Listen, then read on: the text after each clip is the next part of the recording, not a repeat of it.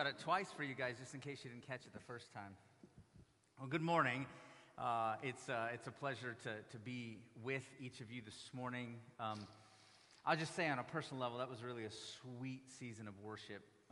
Just God moved. It was just encountering His presence through the faithfulness and the talent of the worship team was a deep joy for me. So I feel ministered to, feel primed and ready to go.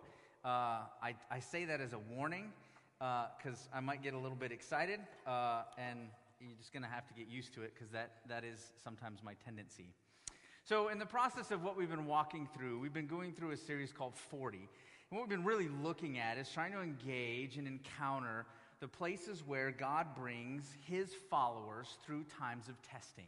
So 40 in the Bible is a number for testing, but testing is unique based on the individual. And why is that? Because with tactical surgical precision, the Lord knows exactly the areas that He's addressing in their heart and the very things He's drawing them to. Amen? It's good. It's good. Like we have a Savior of a God who knows and is surgical. He's not guessing about the very things and elements that He's drawing out of us and cutting away from us. And so when we went through the story of Jonah, one of the things that was exposed is you had this contrast between these corrupt, violent Ninevites who were just some of the worst in all of humanity at the time. And you had this Jonah who was a follower of God, who was called by God to preach for 40 days in Nineveh, but he didn't want to go. And he didn't want to go because he knew that God was gracious and that God was compassionate. And so he wanted to run because he didn't want the Ninevites to experience the very transforming grace that God had given him. And so he runs. Surprisingly, you can't run from God. And so God catches him, right, in this fish. And the Bible uses the term vomits him on the beach. And he preaches. And exactly what he thought would happen happened. And these people get saved. They come, they're rescued by God, and they come to this understanding of the grace that God has for them. And Jonah's ticked. He's angry that God would do such a thing. And he said, I would rather die. Those 40 days were not just about the transformation of what God can do in the most violent amongst our culture, but it was exposing even the heart of the very prophet that would be sharing the message. That he didn't understand the character of God. His motives and his heart was misplaced, that his thoughts about the character of God were so internalized that it was just about him receiving from God and not being able to understand how God can dispense that same grace to others. He's a pretty selfish guy when it really comes down to it. And so that trial, that testing was an element of growing in his understanding of who God really was and how gracious and merciful and compassionate the God of the universe is. Then we jumped into Noah, right? Not the Russell Crowe Noah, but the Noah of the Bible. And in the process of that, we began to understand a story that we've probably encountered numerous times, where there's this flood because of just this incredible corruption.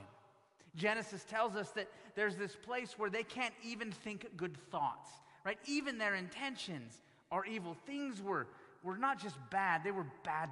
Like darkness was just a part of their norm, and they were doing life, and all that they were expecting was more darkness. And so God continues to move in, and He preserves Noah and his family, and the rain comes for 40 days and just carries through on the promise that He made to Noah that He's going to flood the earth, but preserve for Himself a remnant, a people through Noah.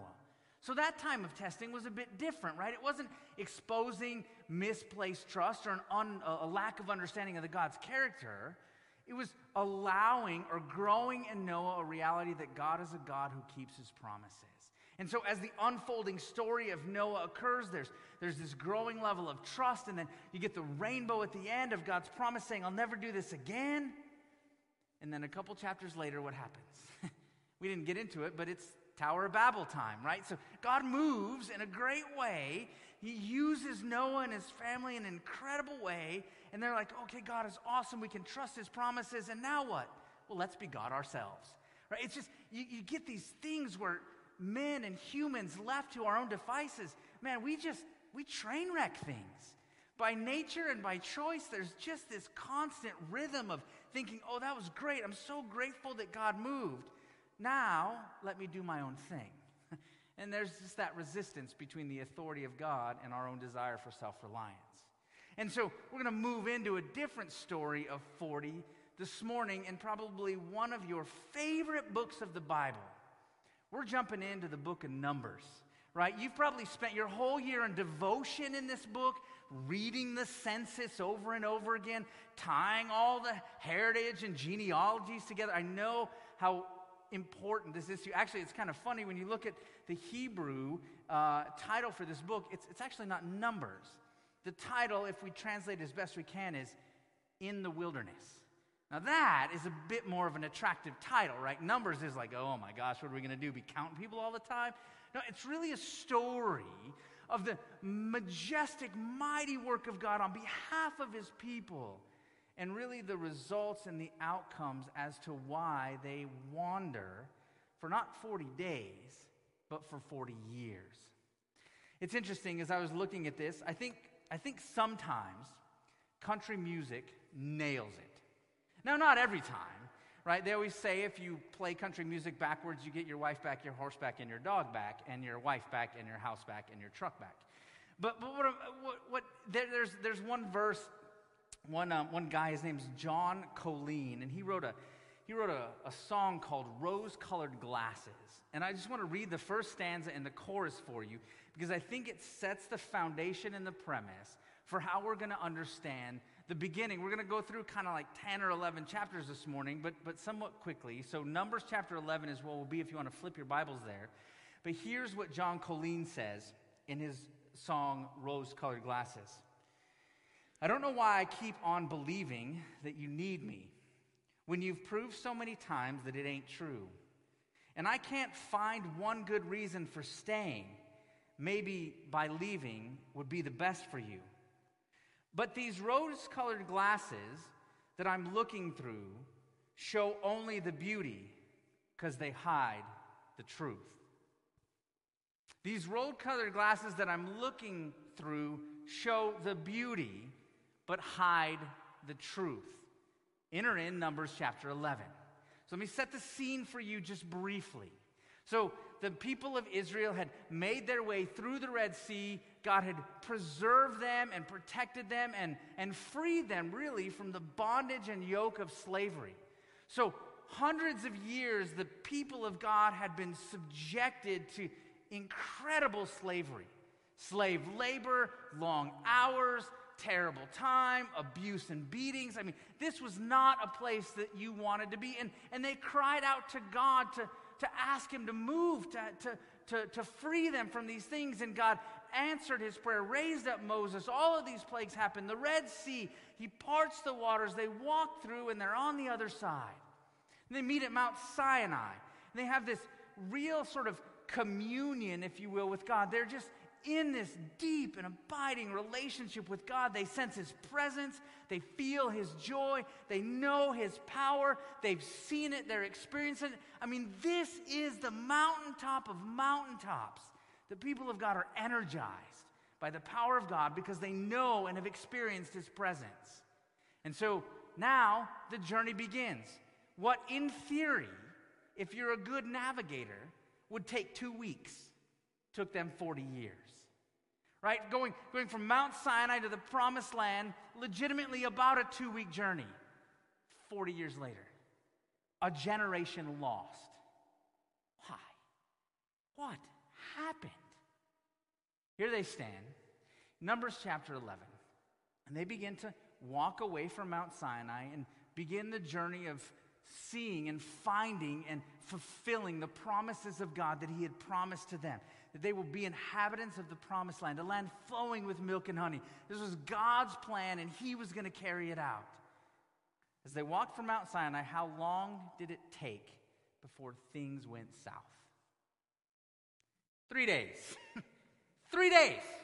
Right? You can think that in some ways you can muster up some desire and some, oh yeah, God's great. I can remember all of these awesome times of God parting the Red Sea and meeting me, and we've just attended the relationship, and then some levels of discomfort happen. Some trials and hardships become a part of their journey. And look, as if you will, look with me as they begin to describe their experience and what really draws them. And I think this is going to be really critical. This is the rose-colored glasses that I'm talking about. Numbers chapter 11, starting in verse 4. Now the rabble that was among them had a strong craving. And the people of Israel also wept again and said, "Oh, that we had meat to eat. We remember the fish that we ate in Egypt that cost nothing. The cucumbers, the melons, the leeks, the onions, the garlic. But now our strength is dried up and there is nothing at all but this manna to look at." Okay, so this is where we get into this tactical, surgical precision of God. So after about 3 days along their journey, the rose-colored glasses get put on. It's the optics of appetite, if you will, as I would deem it. And here's what they say. Well, we remember back when, and yes, there was beatings, and yes, there were incredibly long work hours, and there was very little hope, and there was just this constant darkness and oppression that we experienced. Oh, but the cucumbers. I mean, we had cucumbers and melons and garlic. It was so much better than this. See, what ends up happening is we kind of pile in or dive into the human heart and the human condition, is that really what gets exposed is the optics of appetites. There are longings for comfort that are so consuming that it blinds them to the very truth of what they've been freed from. That they only see what they thought was good back then and miss the constant, perpetual provision of God right now. The if-onlys blind them to the just waits. Here's what I think he's moving us towards, is that the very condition and the very heart that exists within the nation of Israel and the people exists in our own hearts. Numbers chapter 10 gives us a bit of an indication of God's movement, and here's what they pray for. It's not up on the screen, but I just want to remind us in verse 35, and whenever the ark set out, Moses said, "Arise, O Lord, let your enemies be scattered, and let those who hate you flee before you." And when it rested, he said, "Return, O Lord, to the 10,000 thousands of Israel." Here's what they prayed for. Lord, remove all the enemies and obstacles from your path as you carry out your perfect provision. 3 days later, they're like, "God, you are terrible at taking care of your people. Remember the cucumbers? All you're giving us is daily manna, and I'm tired of eating the same thing over and over again." Here's one thing that I want to rest on us as we begin to grow in our human condition and our understanding of their own human hearts. They thought God's rescue meant comfort. They thought that at the end of the day, if God was going to rescue them from the slavery of Egypt, he was going to make their life easy. Sound familiar? This is where it gets really serious, right? Because I think the question that faces us in this text, as I kind of put my own little take on it, is the question that I need to ask each of us this morning and that the Spirit needs to ask me. What are your cucumbers? Well, what is it in your own life, in my own life, as you look back at your past, that draws you back to a lifestyle of being captivated and paralyzed by slavery, but it seemed easier and more familiar than the uncertain promise of God in the future? What are your cucumbers? I mean, what is it that is just such attached to you in such a way, and to me in such a way, that draws us away from the perfect provision of God? The if-onlys. If I only had this, then it wouldn't be so hard right now. The if-onlys blind us to the just waits. Because what God is reminding us of is that he's the one that fulfills his promises. He's the one that's carrying through his perfect provision in all things. He's the one that's worthy to be trusted. He's the one that rescues. He's the one that frees. And so there's this constant rhythm of those of us who are following Christ to remind ourselves on a regular basis. And I want to remind you here today that there's a just wait. There is more that God is doing that you and I cannot see yet.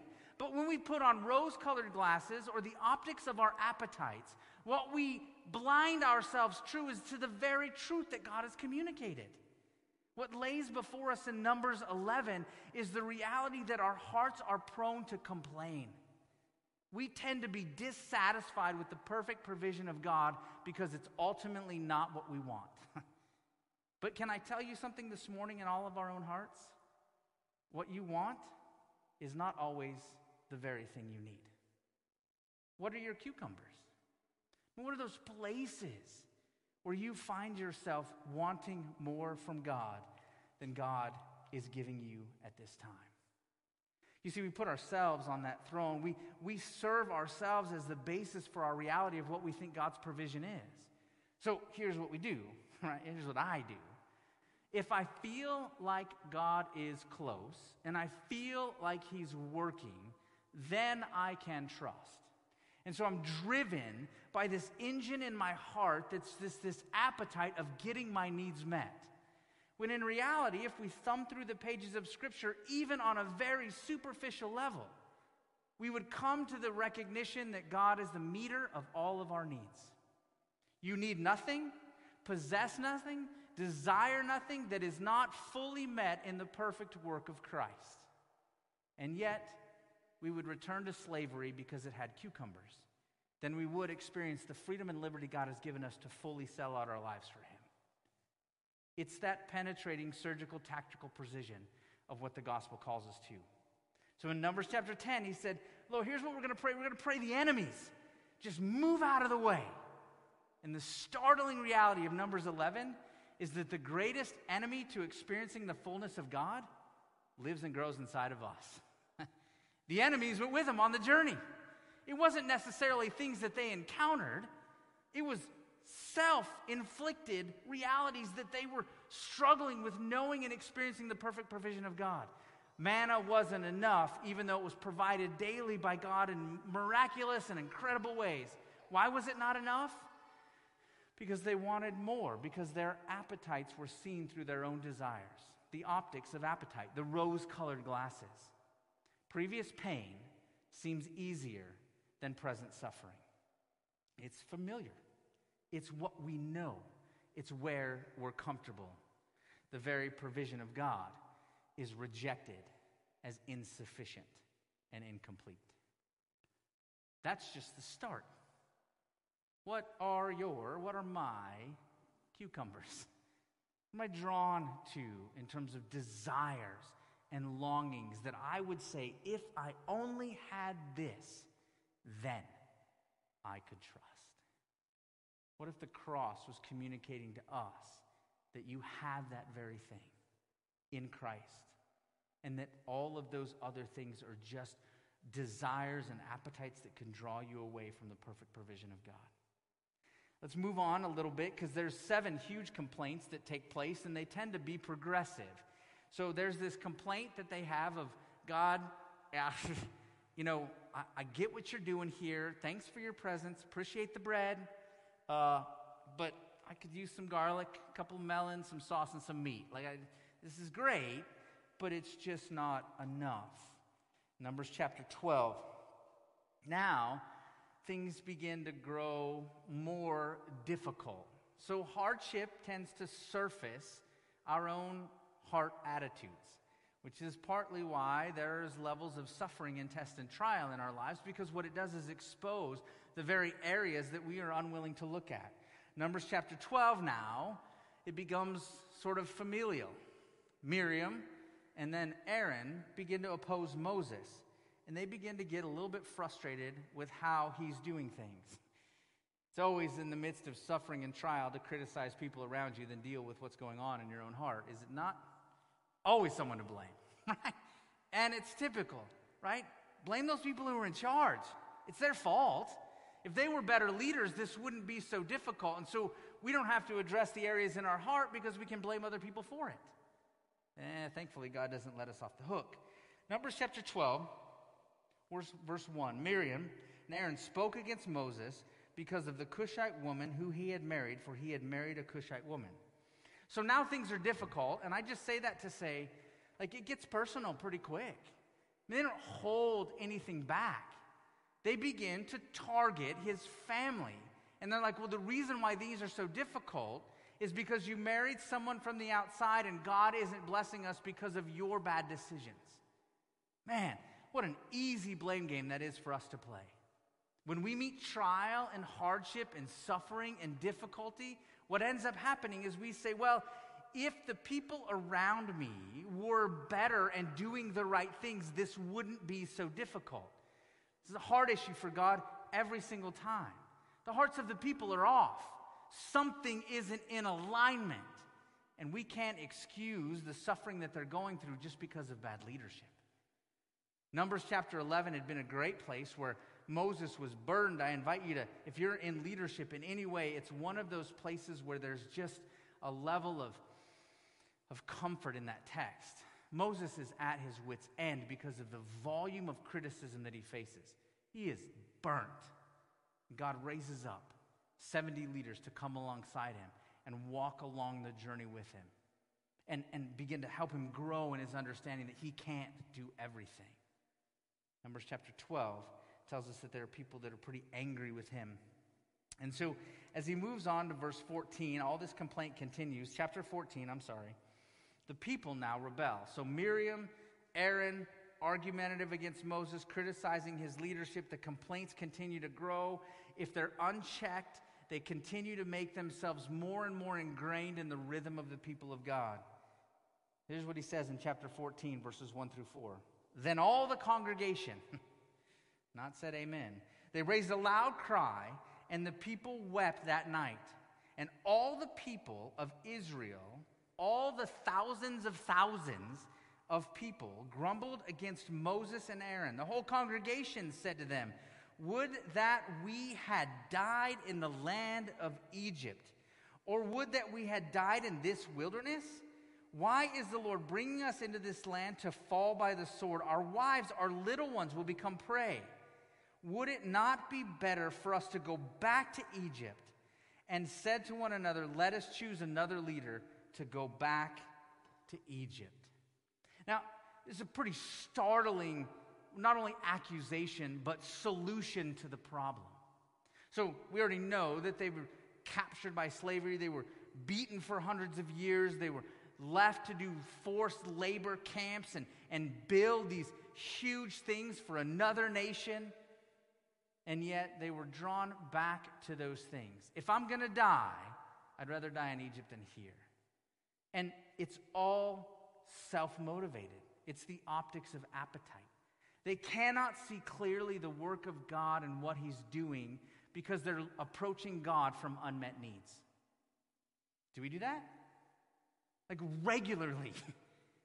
There's this sense in which I come to God, and even in the level of my own worship and my own prayer requests and my own desires is, Lord, I want this from you. It's not, Lord, I want you. And that is a huge difference. That the sufficiency of God in intimate relationships with his followers are about the work of exposing the enemies that exist and grow and live inside of us that need to be cut out. And the most gracious, merciful thing that the all-powerful, omnipotent God can do is cut away everything that doesn't lead us to more of him. But we nourish those things like they are our greatest companion. And how do we know that we're doing it? We complain. Complaint becomes a roommate. It moves into our house when things happen that we don't like and begins to set up residence. It unpacks its clothes, it does a load of laundry and roots through the fridge. And in the process of that, we're saying, well, you don't belong here, but complaints, those who complain itself isn't easily evicted. What needs to happen, or what God grows us in for those of us, me even myself, in situations that grow in our complaints against God and what's happening, what's the antidote? How do we become vaccinated against complaint? Trust. You see, that's where the Lord is leading his people, is not just to a promised land, but to the God of the promised land. Correct? Right? It's not just that somehow in some way these people are saying, okay, I want a land flowing with milk and honey. I get it, and I'm good. You've done your job, God. I'm out. We are all set. Thanks. I'm good from here. That was never God's plan. It was to move the people of God, his people, to the promised land so that they would worship the God of the promised land. And yet so often our trust, my faith, my longings, and my desires are just that God would serve my needs. Surgical, tactical, precision of God. My perceived needs aren't the basis for his provision. What I think I need isn't the basis for which God provides for me. God always provides, but we can't see it most of the time because we're looking at other things. We're looking at our cucumbers. I hope you go to the store this week and you look at cucumbers and you'll be like, that's it, right? Like there's these things, these appetites, these things that I long for so much that actually draw me away from God. And you buy a cucumber and you're like, yep, I know that the Lord is doing something in me because I want those things to be freed from my life. Our hearts don't find things, or our hearts find things not to like. And then we make them noble. So that's what criticism does. Well, I don't like this, and I don't think this is working, and this doesn't make sense to me, and I'm not happy about this. And then we spiritualize it. Well, because I don't think that that's a good thing, that means God doesn't think it's a good thing. And so we attach our preferences and make them God's prescriptions. And that's a dangerous game to play. The Word of God sets the parameters, his ordered world. What he communicated clearly is the basis for which we understand his perfect provision. It doesn't come from us. So here's what God does. He passes judgment, which we've been through before. God always deals seriously and significantly with sin. Chapter 14, verse 20 through 23 says this. Then the Lord said, I have pardoned according to your word, but truly as I live, and as all the earth shall be filled with the glory of the Lord, none of the men who have seen my glory and my signs that I did in Egypt and in the wilderness, and yet have put me to the test these 10 times, and have not obeyed my voice, shall see the land that I swore to give to their fathers, and none of those who despised me shall see it. So now you get why a 2-week journey took 40 years. The generation that was freed from captivity in Egypt and was promised the promised land and promised the God of the promised land had become so ingrained in their complaint and so unsatisfied with the perfect provision of God that the punishment for their resistance to the work of God was they wouldn't see the very thing that God was going to carry out in their life. That generation that had been promised the land flowing with milk and honey would die in the wilderness. They wouldn't see the gracious provision of God that he would keep, and he would keep his promises. And so they wandered for a generation, for 40 years, as a realization that still the God of the wilderness is still the God of the promised land. But the perfect provision of God as he led them to the promised land, they lost. They still had God, but they lost the very thing that they thought they wanted most because they didn't want God more than their appetites. See, I think that's what happens, is that criticism has a tendency to sort of hunt for allies, looking for ways to bring people into our own sort of dysfunction, and blinds us to the moves of God. That's what he says in verses 34 and 35 of chapter 14. According to the number of days in which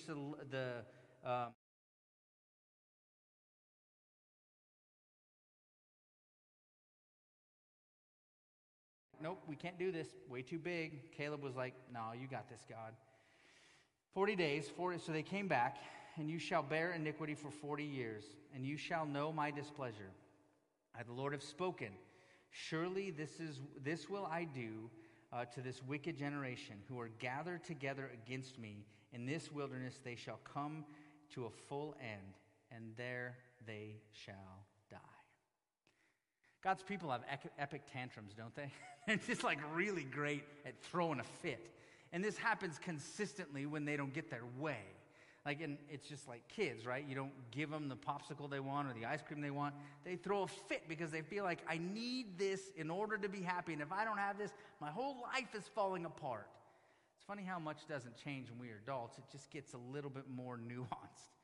We all have those epic tantrums and those desires for God to do something that we don't feel like he's doing. But let me just take you through what happens.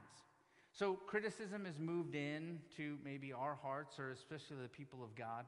There's this sense in which they're just so consistently dissatisfied with God's provision that they can't see anything but what they don't get. And in the process of that, does that impede?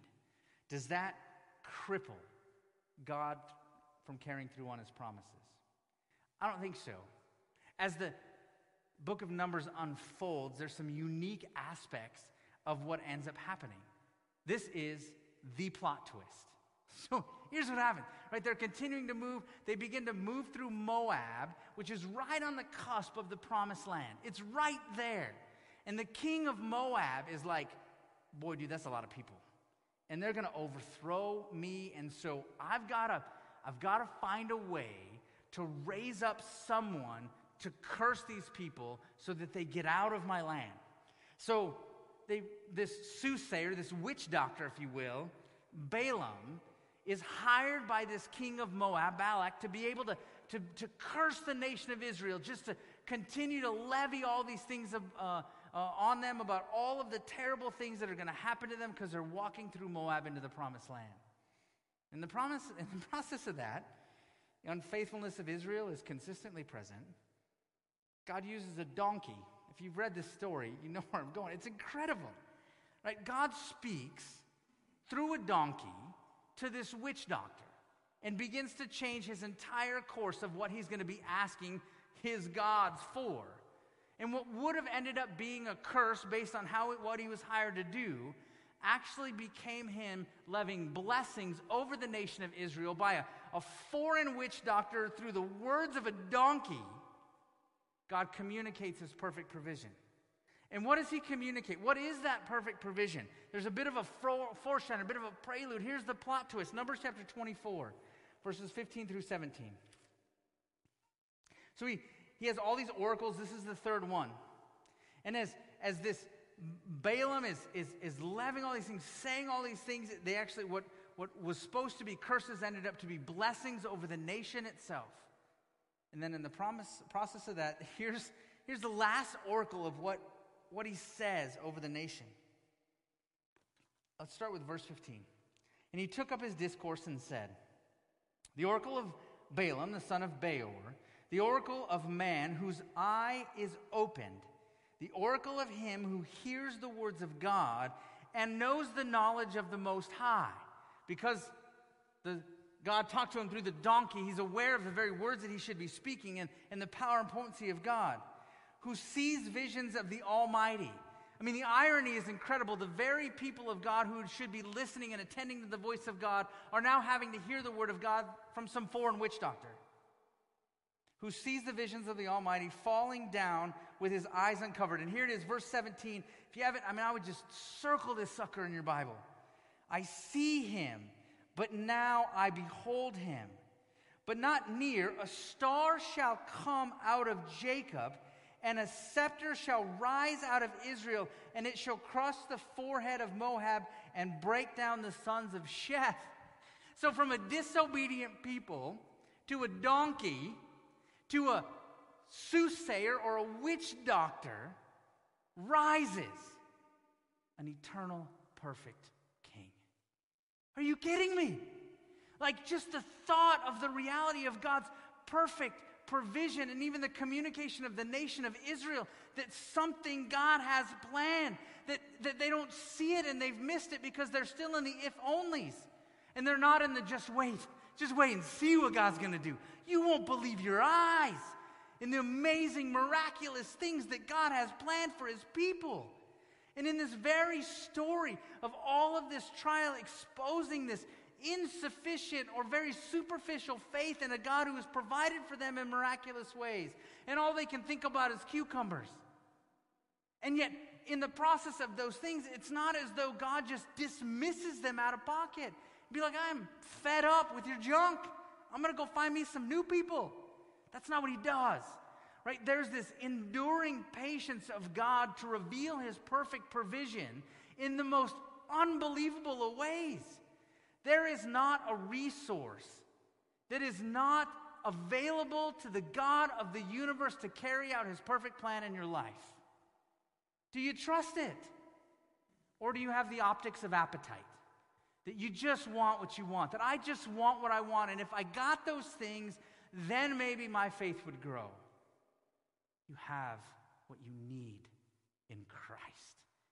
This victorious king, the one that was raised up from Israel, that crushed Moab, the king of the universe who communicates his power in all of humanity, is worthy to be trusted, and he cares about you.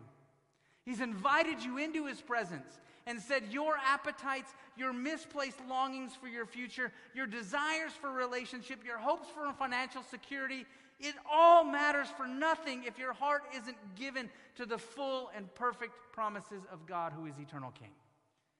It is him that you need. It is that which I need. And that is all that I need. And yet, my hope at times is on cucumbers and the if-onlys, because the just waits feel too long and too hard. That, for me, is my confession. Lord, I do believe, but I need you to help my unbelief. Would you pray with me?